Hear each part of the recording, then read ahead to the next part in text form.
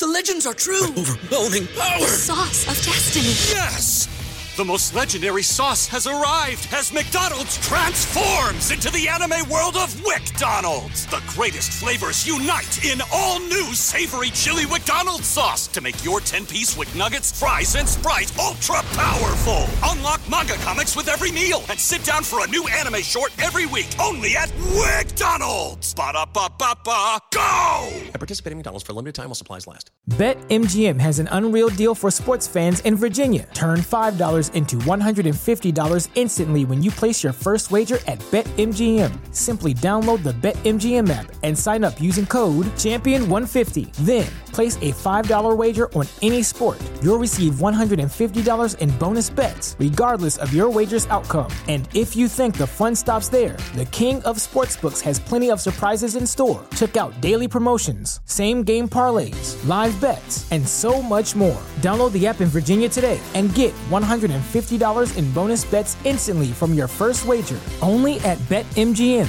BetMGM and GameSense remind you to play responsibly. See BetMGM.com for terms. 21 plus only. Virginia only. New customer offer. Subject to eligibility requirements. Rewards are non-withdrawable bonus bets that expire in 7 days. Please gamble responsibly. Gambling problem? Call 1-800-GAMBLER. Promotional offer not available in Washington, D.C. The 3 Down Greencast is brought to you by the Pile of Bones Brewing Company, Regina's only downtown brewery.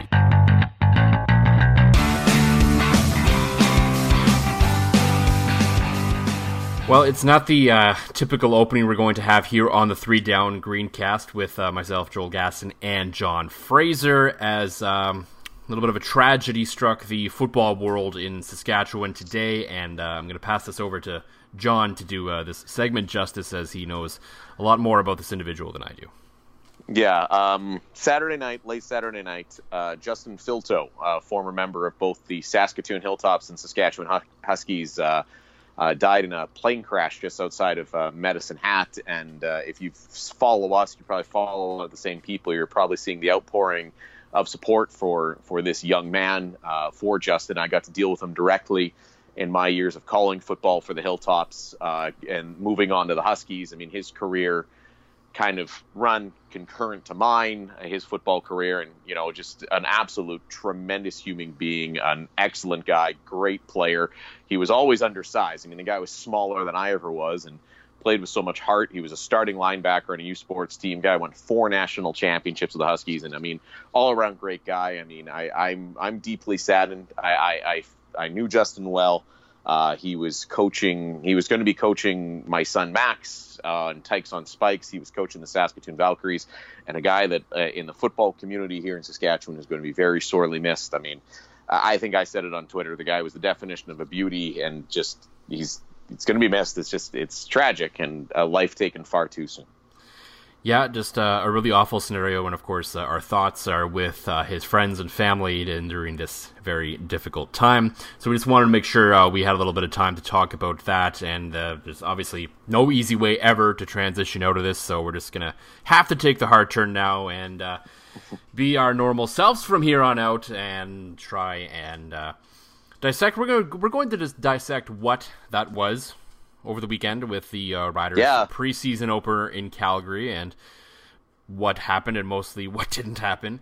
But it was an interesting preseason game overall for me, and we'll get into it in a bit, where we did get the one answer really we needed out of that preseason game, which is oddly enough in a 37-1 shellacking, that you got the only answer really we've been looking for. We're going to talk a little bit about that. We'll look ahead to what we want to see in the next preseason game and kind of the expectations there. Should the Riders take a run at Noah Picton? I think we all know the answer, but he's on the free market as well. And then just a few little odds and ends to end the show before we get to all that, though, as usual. John, what's in the glass this week? Well, this week, knowing we'd be recording tonight, I went up to the old Sobeys liquor store that actually can fill a growler without taking half an hour.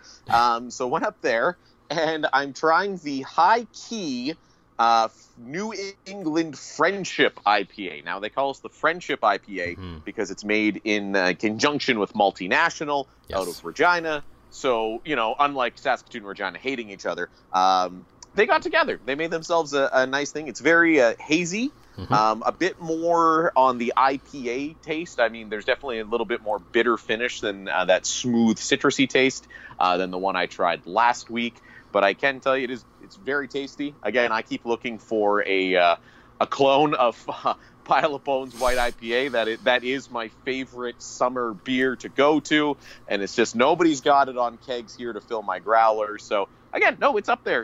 Again, good summer beer. If you like something with a little bit of that IPA taste at the end, you like that hazy kind of unfiltered taste, this one's for you. And hey, anything that can partner between Saskatoon and Regina and stop, all the fighting and the hatred between the two cities is good by me.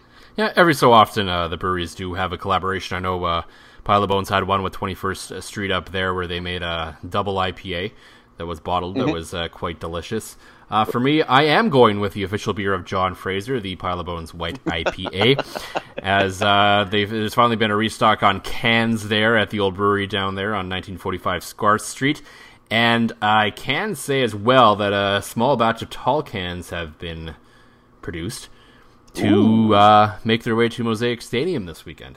So, very nice. Yeah, so I don't know all the details yet, but I believe they're kind of going with the same sort of system they did last year for the craft beer. So it's good to see that local craft beer will once again be sold at Mosaic Stadium this season, which we know was a huge success last year. Hopefully they're ordering a little bit more so it's not sold out by halftime, and fans can continue to enjoy good beer heading into the second half. Yes. Speaking of going into the second half, one guy who didn't last week, and maybe could have, was Cody Fajardo. As I think one of the biggest question heading to that game was what we saw or heard or read about in the green and white game in Saskatoon a couple weeks ago was, can Cody Fajardo follow up what looked like a fairly impressive performance against the Calgary Stampeders when the lights came on? Yeah. And I think it's safe to say that the answer was yes. Now, yeah, okay, there was no really memorable plays. There was nothing nothing that really brought you to seat. There was nothing that led you to believe that Cody Fajardo was going to take over a game and lead this team to a lot of victories. But he looked like a guy who's capable of being a pretty good backup for this team if and when Zach Collaros misses a series or the rest of a game or a whole game, whatever the case may be. It's not, oh boy, here we go. To me, it looks like, okay, this is a guy who looks like he may be able to competently run this offense because he put up some pretty decent numbers. He threw a pretty good ball. He looked comfortable in the pocket. Oh, yeah, and he was doing this with the backup receivers and the backup offensive line. So yeah, which is very impressive. So that really stands out as, okay, when this guy has the talent, for lack of a better term, on offense with him, you would think that this year that offensive coordinator Stephen McAdoo would have a little more confidence if he continues to play this. If we see again this week that he continues to play like this, then you would hope that the playbook wouldn't change so much like it clearly did last year when Brandon Bridge was in the game. Yeah, no, most certainly, rather than just running, it seemed like about the same 4 plays over and over again whenever you're going to miss. And I think by this point in his career, it's an inevitability that you're going to miss Zach Collaros for some stretch of time, no matter what, right? Quarterback in football now, north or south of the border, your starting quarterback's going to miss at least half a game or something at some point. That's just the nature of the game now. So yeah. I wasn't trying to necessarily say that Zach's injury prone, even though he is. Even if you have the most durable quarterback in the world as your starting quarterback at this point in the world of football, you're going to need your backup to do something for you at some point over the course of an 18-game season.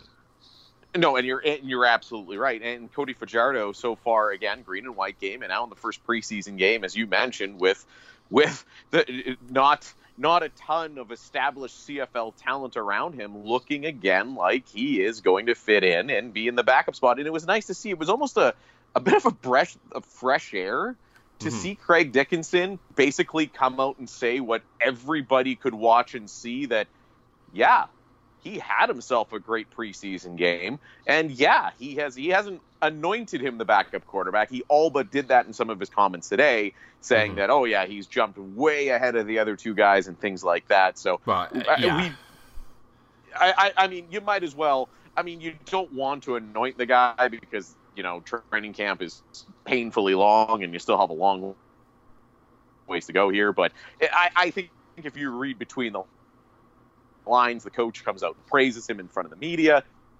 He's played a great simulated game, a great preseason game, and now I think it's going to be on what I think it is going to be on good around here as it comes to this training camp, because he's been the guy that everybody's been looking at. Oh, is he going to step up? They've developed him. They need to develop a quarterback. And then you just sign, a backup cast-off that didn't have, a ton of playing time at his previous stops. But I like Cody Fajardo. I think the Riders early indications are they'll be okay with him running the offense here. But very vanilla look on offense, which and that was one thing I saw too, Joel, was a lot of people complaining how vanilla the look was. Mm-hmm. That's the preseason for you. It is. You're playing a divisional rival. It's sometimes just a matter of keep it simple, stupid. You don't want to show too much. You don't want to, complicate things especially with the Riders largely playing guys that are 2 and 3 in the depth chart for most of the night. I think it was a good idea. Let's keep it simple. We'll evaluate. We'll take a look at some things, and we'll go from there. So people that are overreacting on oh no, it's going to be another year of play calling from Stephen McAdoo, and this is terrible, and oh my goodness, just relax. It's preseason game 1 with virtually all the backups playing in all the spots. I agree with you, but I also disagree with you at the same time. Because I agree. I think there's certainly playbooks on both sides of the ball for every team in preseason are always going to be fairly vanilla. Yeah. There's always the odd exception. But ultimately, then that's the easiest way to evaluate new talent, especially guys that haven't been professionals before, is to make it as simple as possible for them and not overcomplicate it, because if you overcomplicate it, you could screw them all up and you don't know what the hell you have. So right. It's because if players can figure out the basics, then you can build on it from there. So I get it from that angle. I get it from the fact that you have the backups. I get it from the football paranoia side of things. I get all of that. But at the same time, there was still a lot of stuff that we saw there. That was what we saw out of Stephen McAdoo last year with the talent in the lineup. So how much is that going to change? And that's really what will be interesting to watch this preseason game, because we're going to assume that Zach Collaros, barring an injury in practice this week, is going to get some time. Yes. And so should the starting offensive line, and William Powell and Naaman Roosevelt and Katie Cannon and Kyron Moore and all the, Shaq Evans, all these guys. So it should be the starters out there for probably at least a quarter. Will it change that dramatic? Probably not. I'm not expecting them to open everything up, because, again, it is still a preseason game and for all the other reasons we talked about. Yes. But there should be, I would expect, some kind of sign of life, because it still felt in a lot of ways like what was going on before. And, I understand why there's certainly oh boy, are we going to see a lot? Because there was a lot of the same sort of design. It was the hitch screens, I think, the 5 yards behind the line of scrimmage stuff that I think was particularly driving people crazy, which I understand. The 3 and 4 yard passes down, that's fine. I don't think there's any concerns there. And that's where, maybe we hold the phone a little bit on Cody Fajardo, because he looked good on some pretty easy plays, but he completed them, and he can only complete what's being asked of him. And if that's how they're going to run it, then it works for them. And I wrote about that in my piece on 3 Down Nation on my thoughts after the game, where if this is going to be their offensive philosophy again, which every indication is that it's going to be, because that's how it's always been with Stephen McAdoo, you really do walk a fine line, especially in the CFL, where you try to play that methodical ball control kind of game, where when it works spectacularly, and even we saw that a few times last year, where you just truly limit how much opportunity your opponent gets, or it just fails miserably. There's really no kind of gray zone where you can get away with it if you're slinging the ball all over the place, because you're going to fluke your way to some touchdowns. This is, okay, we've had the ball for most of the game, but we haven't scored, so we still lost. No, and you are absolutely right. I mean, and you did see that a handful of times. I mean, I think you could count on the number of times the Riders would make it all the way down the field. I remember the game I was at. I was at the win at New Mosaic against Calgary, thinking to myself, and I believe texting you at one point while I'm sitting there with my family going, yeah, they're not going to win this one with field goals, that's for sure, because that's seemingly what they do. I do think with a new head coach and Stephen McAdoo, seen the tape from last year, I mean, you'd have to think he's got to be adding some new wrinkles to stretch things out, especially when you added William Powell. I think you have, now that you have a high caliber running back there behind a veteran offensive line that's going to be able to create some push.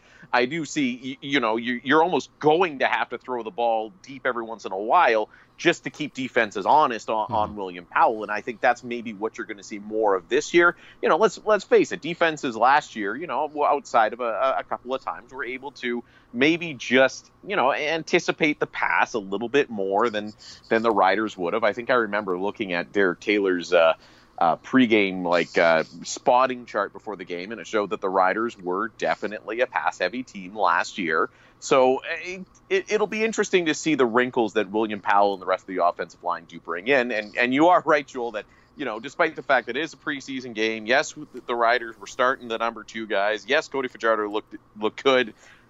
They still didn't score. No.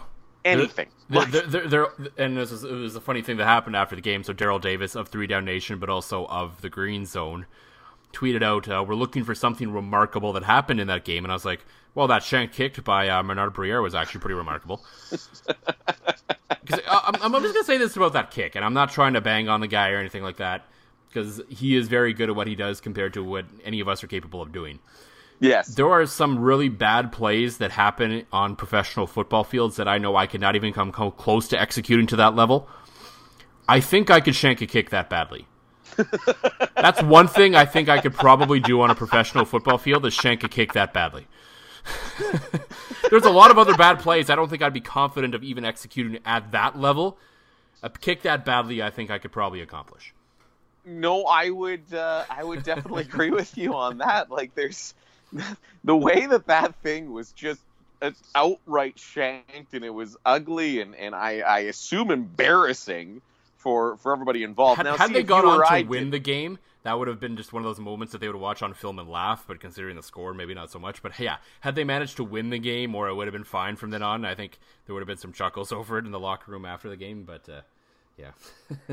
Yeah. Well, speaking, I know myself, I was a little preoccupied with that work thing on Thursday, so I didn't get a great chance to watch a whole ton of it. But just as a total aside, not even something I think you and I plan to discuss, is I had a chance to listen to a good chunk of the first call with Derek Taylor and Luke Mullender, and I thought they were top notch, man. And like, I've always been a big Rod Peterson fan, but it just sounded to me like there was more cohesiveness in the booth between Derek and Luke, and I think that goes a long way. And I thought, I know a lot of people are going to be listening to games on CKRM, and a lot of people are going to be listening to what he sounds like. But man, I would say early reviews, Derek Taylor was great. I mean, he sounded so smooth and natural, and just, he's so well researched. And Luke Mullender was a great compliment to him. So big kudos from us to the new Rider broadcast crew, at least in the first game. Yeah, I was at home watching the game, so I didn't catch any of the radio broadcast, but I just assumed Derek would knock it out of the park, because that's what he does, and pretty much everything he does in broadcasting. So really, certainly, and a lot more people will find out this week with the game against Winnipeg that will not be televised, and I assume the Riders won't be streaming it for football ops paranoia reasons.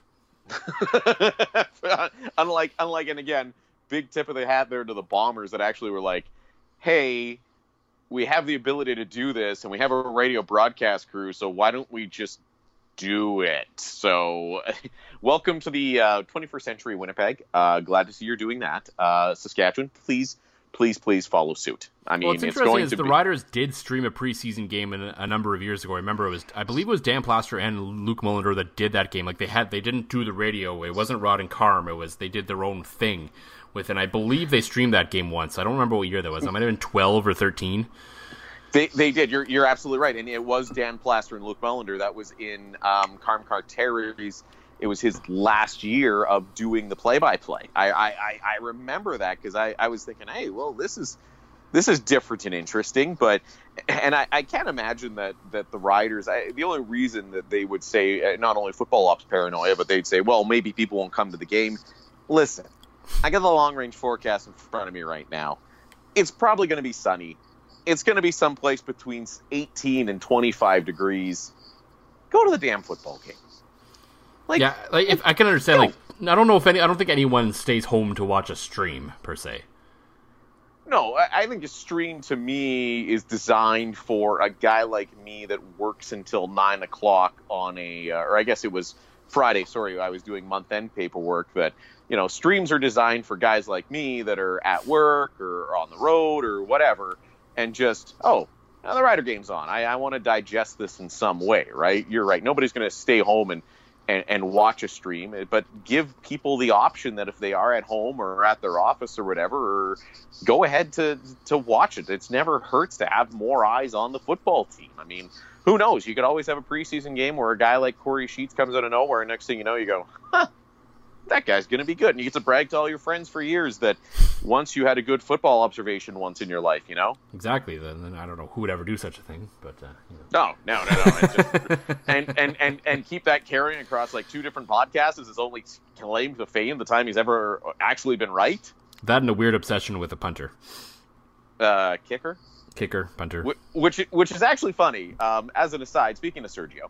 Watching the Premier Lacrosse League today, me, big lacrosse guy, happy to see, lacrosse on TV. That made my day. And I've decided to cheer for the Redwoods Club. Naturally, none of these teams have cities. It's a new model. The Redwoods. Exactly. So I went to Redwoods. One of their best players, guess what his first name is? Sergio. I guess it was just meant to be, I guess, then. Just destiny. So I was thinking. Are you also a fan of Sergio Garcia now, just by default? I've always actually. This dates way back. I remember when I was a young man golfing, I had an Adidas shirt that looked the same as Sergio's, and I'd call it my Sergio shirt. So yes, Sergio. I'm surprised now you haven't named one of your kids Sergio. That, you know what, Lacey has shot it down on both occasions, but if we have a third... Maybe you can get a dog and name him Sergio or something. Oh, that's a better idea. I feel like that's a way easier debate to win. Absolutely, yeah. Yeah, I feel that's it. We're gonna move into a new house and we're gonna have room for a puppy. We're gonna get a puppy. It has to be named Sergio. 100%. If you don't do that, then I just say don't bother getting a dog. That's fair. It's Sergio or no dog. I feel like I need to go tell Lacey this, but she's putting my youngest to bed right now. So yeah, you don't want to get in the middle of that. I think it's nope. Yeah, we're not touching that one with a 10-foot pole. What we will touch with the 10-foot pole though was the defense in that game, and okay, they got carved by Bo Levi Mitchell, but as we talked about, they're the 2s and 3s, 4s, some guys that are going to get cut. We expect the defense to be good, and I think the overwhelming feeling from that game was still, the defense will be fine. They just essentially played no one in that game, and Calgary started some of their starters, and they had guys in and out, and it was on the road. The defense pretty much looked like what you expected it to look like, frankly, I think. Yeah, the Rider D is going to be fine unless every position loses their starting player, which probably applies to every team in the history of football. So exactly. Yeah, you're right. I think you summed it up best. You had kind of your quick notes on that preseason game, and it was Bo Levi Mitchell is better than the Riders' backups. Noted. I basically just stole my own tweet and wrote it back in there. So exactly. But I mean, it's right. This is a game that they gave up a lot of points that I don't think there's any reason to even really... is there even a reason to discuss they played nobody. Yeah. And the only thing I put it in the piece as well of little bit of interest is with the changing at defensive end and AC Leonard kind of the heir apparent to replace Willie Jefferson in that spot. There's been some discussion potentially about a guy who was here last year in Chad Jeter taking a big step forward and maybe taking a run at that spot. And that's the only thing where it's a guy like him where he was playing in that game, you'd expect that maybe he would have showed something, but he didn't. Yeah. And that's not to say that he's not going to get there. It's just if he showed something, you're like, okay, there might really be something here. Now he's just kind of in with everyone else, because I'm not faulting him for having a bad game because he had no support. But even if he just had one rush where you're like, okay, if he gets some support, this guy can get open and get there. Now you're like, I don't know. Maybe he's just a special teamer still. Who knows? Yeah. It's you're absolutely right. I mean, but it's so tough to say when you don't start anybody. It's almost, and I guess this is why football coaches are paid all the big money, right? And they, they're paid professionals. Nothing, Exactly. Well, we are paid in beer that is eventually coming to me. I think that's the thing. You just kind of go, well, huh. So I saw nothing there. I don't know how you evaluate with all backups playing against mostly backups, but obviously they do. They see something. Yeah, you're right. They look at the schemes. They look at how the alignments and the offside. More like there was the goal line play where someone in the middle of the defensive line was like practically on the ball when it was snapped. There's little things like that. Look and make sure you're in the right spots, more kind of thing, rather than did you make the play or not. Really? Yeah, absolutely. And I think maybe that'll be Jeter's situation that he's getting more games under the belt, but it's hard to learn, hard to evaluate, and the non-televised next game will be even harder for me to find something to talk about. Yeah, well, it may or may not be. Depends how it goes. Depends what happens. But I think, again, going into this next one against the Bombers on Thursday, the big question will be, well, what's the offense going to look like? Because we assume Zach Collaros is going to play for a bit. I would even say depending on how he looks, I would probably give him a half with the starters. Really try and show something there. I think not even for the fans' perspective. Because I don't think the team should ever get caught up in how the fans are feeling about what's going on. Right. But just from, I think, internally, because the players, as much as they say they don't listen to all the noise on the outside, they do. They look up their names on Twitter and on social media all the time. They know what people are saying about them. Yeah. And they know what people are saying about the offense and the whole thing. So just for the internal confidence of the offensive unit, to have something to say, to hang on to say, okay, we did this, and this well today. Let's go. Let's get ready for next week. Well, and I think you mentioned it too when we were talking about the different philosophies in what the Riders played and what Calgary played. And you're right. You shouldn't let the fans make the decision, or you shouldn't let the fans impact your decision. But on the same note, they're the guys spending their hard-earned money to go out and watch the game. You kind of do owe them at least, I'm not saying you owe it to them to make sure your starters play an unnecessary amount of time. But if you're going to be evaluating the way your starting units look, yeah, do it at home. You're right. Give the fans something positive to feel good on, hopefully. And you're right. Give the players something hopefully to feel positive on as well. So it'll be, I think we will see more, but you're right. I think the microscope is going to be, hell, if I'm Stephen McAdoo, just to shut everybody up, I think the first play from scrimmage, I just like when I'm playing Madden, just Hail Mary, go deep. Well, the problem is I don't know if Zach Collaros has the arm for that anymore. Hook and ladder it to somebody then. Yeah. Well, just like 40 yards up the field and then just hook and ladder it and do something really, really out there and just get everybody to at least, relax a little bit. That would definitely be quite the scene. It would get a lot of people talking around the stadium if something like that were to happen right off the bat. Will be interesting to see how many more defensive players are going on into that game. One guy that hasn't really, we talked about him a lot when he signed and was made a big deal of and has kind of been missing camp for a variety of reasons so far is Solomon Elimimian. So, is there something going on here? Like, it feels a little off. Like, I don't think Sol's one of those guys that needs a whole lot of camp time. He's been around this league long enough. He knows his role within a defense. Are they giving him a little bit more time off, a little bit more rest? Maybe. I don't know. Is he probably just a little nicked up? And if this was a real game, would he be out there? Maybe. I don't know, man. It seems like a really strange situation that one of your prized off-season acquisitions is gone for basically a week to explain the new CBA from, team to team, right? It seems like... Well, they do have him listed as having an injury now on the Daily Report. Right. Now, did he get an injury getting off the plane after, did he kick a trash can or something over CBA stuff? I don't know. I mean, he's listed as a calf injury, which is also the mysterious injury that Kevin Durant is dealing with right now. So Kevin. Is that the new code word? I mean, is that the new code word for we're covering something? I don't know.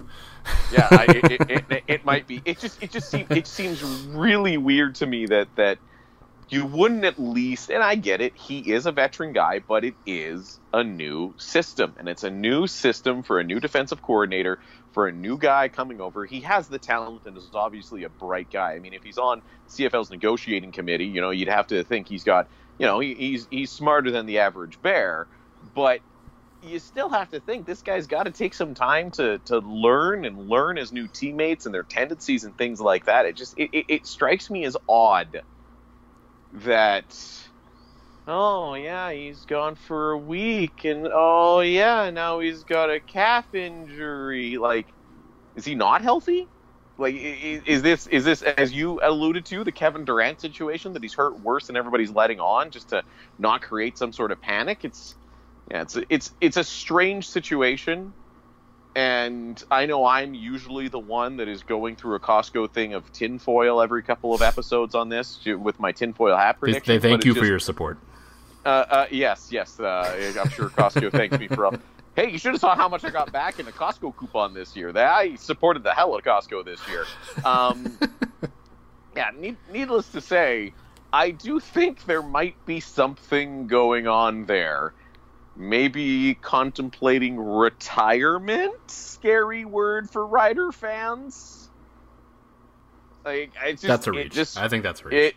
I know it's. He did appear at the green and white game, so he was there that day. I know it's a reach.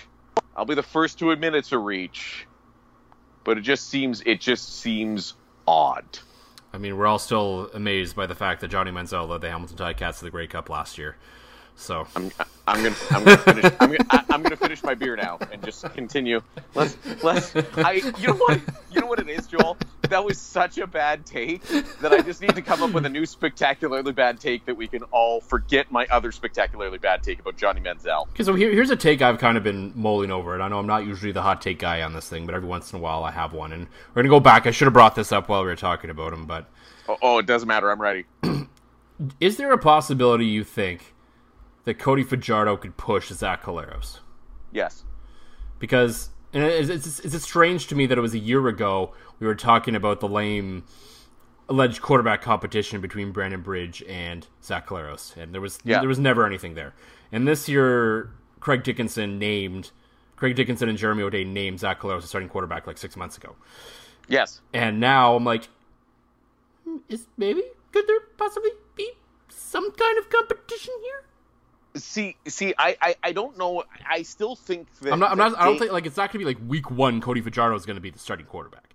But no, you're bang on with that, Joel. But I think Cody Fajardo knows his opportunity is going to come, and maybe a lot of and you said it. He doesn't have that deep arm anymore. No, maybe that's why the defense or the offense only seems to play within, a 20-yard thing like they're me at flag football. Like, yeah, I think you're onto something. Like, I'm not saying it's going to happen, but I would not be stunned if maybe Fajardo is a little bit better than we're all giving him credit for, because he had, who hasn't struggled as a quarterback in Toronto besides Ricky Ray recently.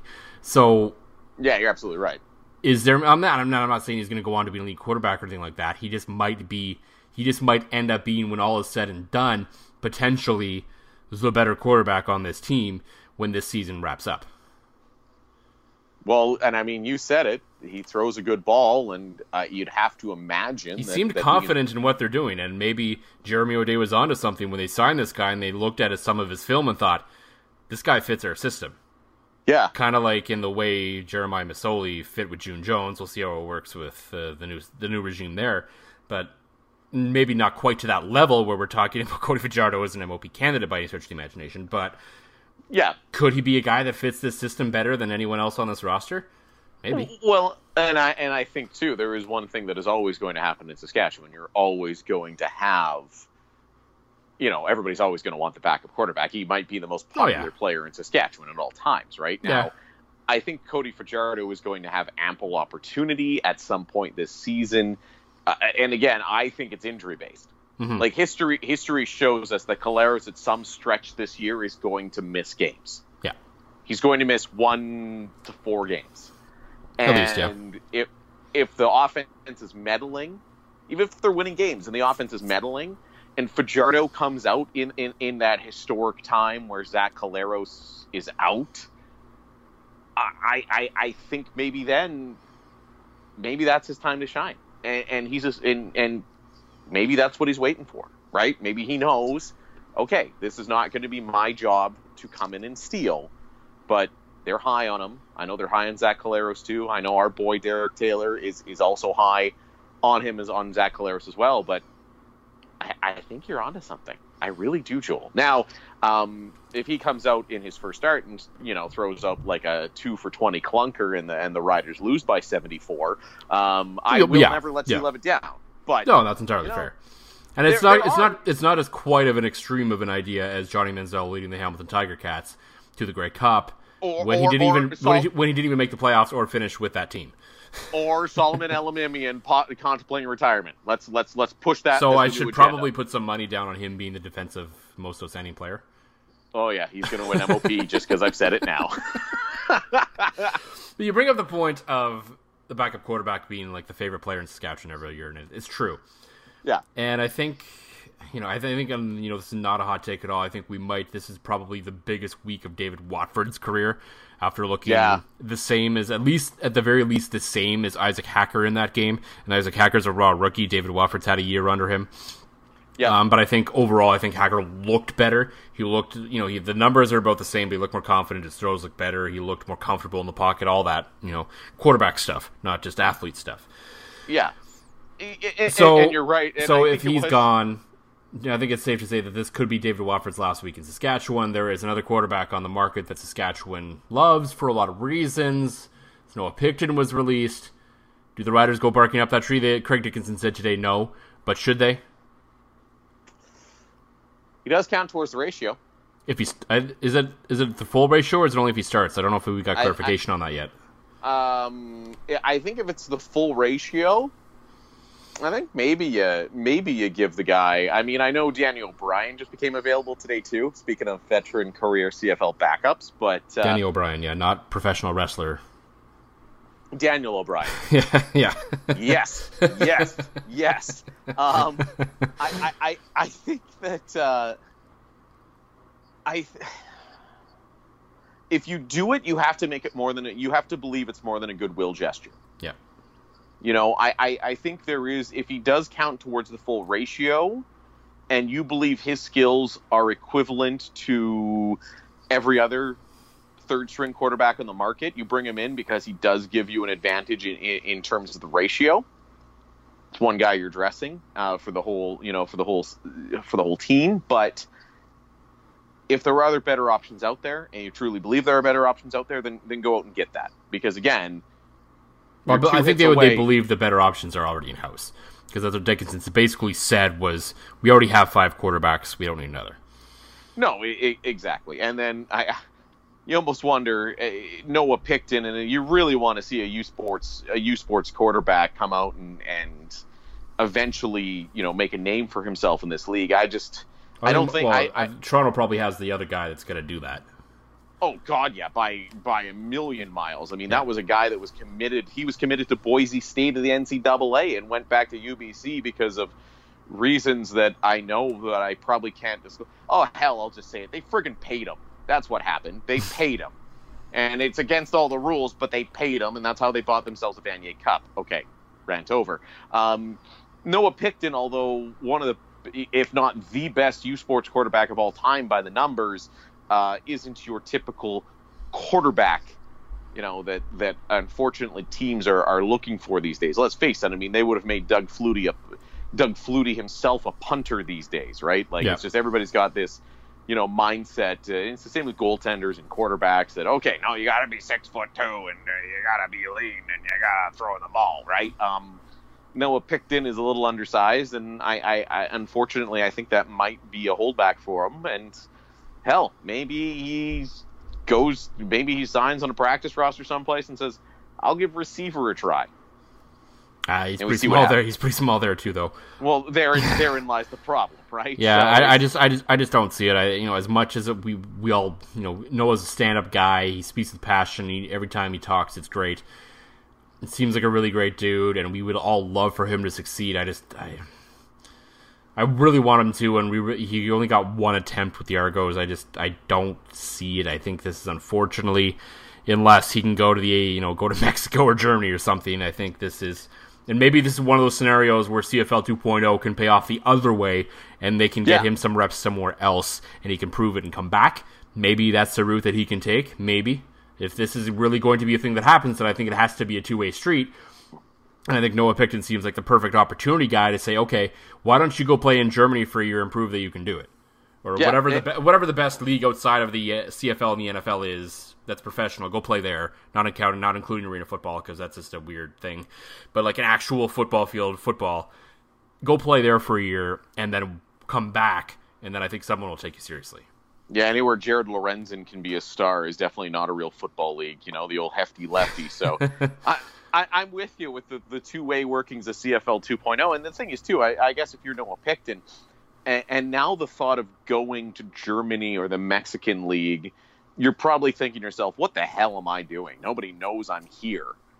You're right. With CFL 2.0, now I think if you have the opportunity to go to Germany or Mexico, they know who you are. Mm-hmm.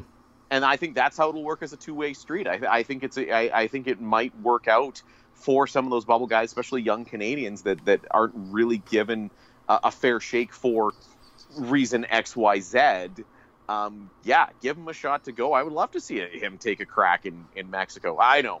There we go. There's the idea. He gets the crack in Mexico.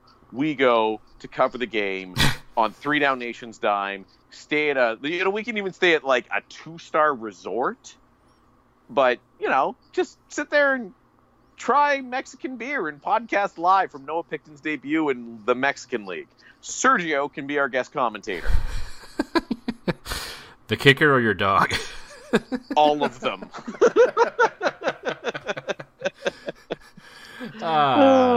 Boy. Speaking of trips, this is going to be my last episode of the Greencast for a few weeks, as my wife and I are off on our honeymoon starting a little bit here. We got a wedding in Toronto to go to first, but then we're off to Ireland for a couple of weeks, and then another wedding in Nova Scotia before getting back to Regina. So I'll be checking out the game on Thursday, and then we fly out, and then I'm gone until July 1st, which means for some reason, I've decided, rather than to put us on hiatus, I have decided to hand the keys over to my co-host, John Fraser, and he is going to try to scrounge up some guests to make this show sound competent and kind of fill the void until I get back. Oh, we're...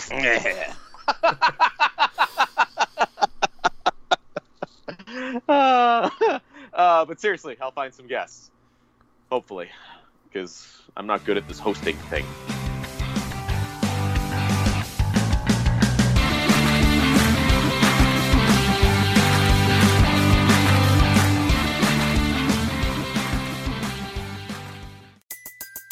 Everybody in your crew identifies as either Big Mac Burger, McNuggets, or McCrispy Sandwich. But you're the Filet-O-Fish Sandwich all day. That crispy fish, that savory tartar sauce, that melty cheese, that pillowy bun. Yeah, you get it. Every time. And if you love the Filet-O-Fish, right now you can catch 2 of the classics you love for just $6. Limited time only. Price and participation may vary. Cannot be combined with any other offer. Single item at regular price. Ba-da-ba-ba-ba.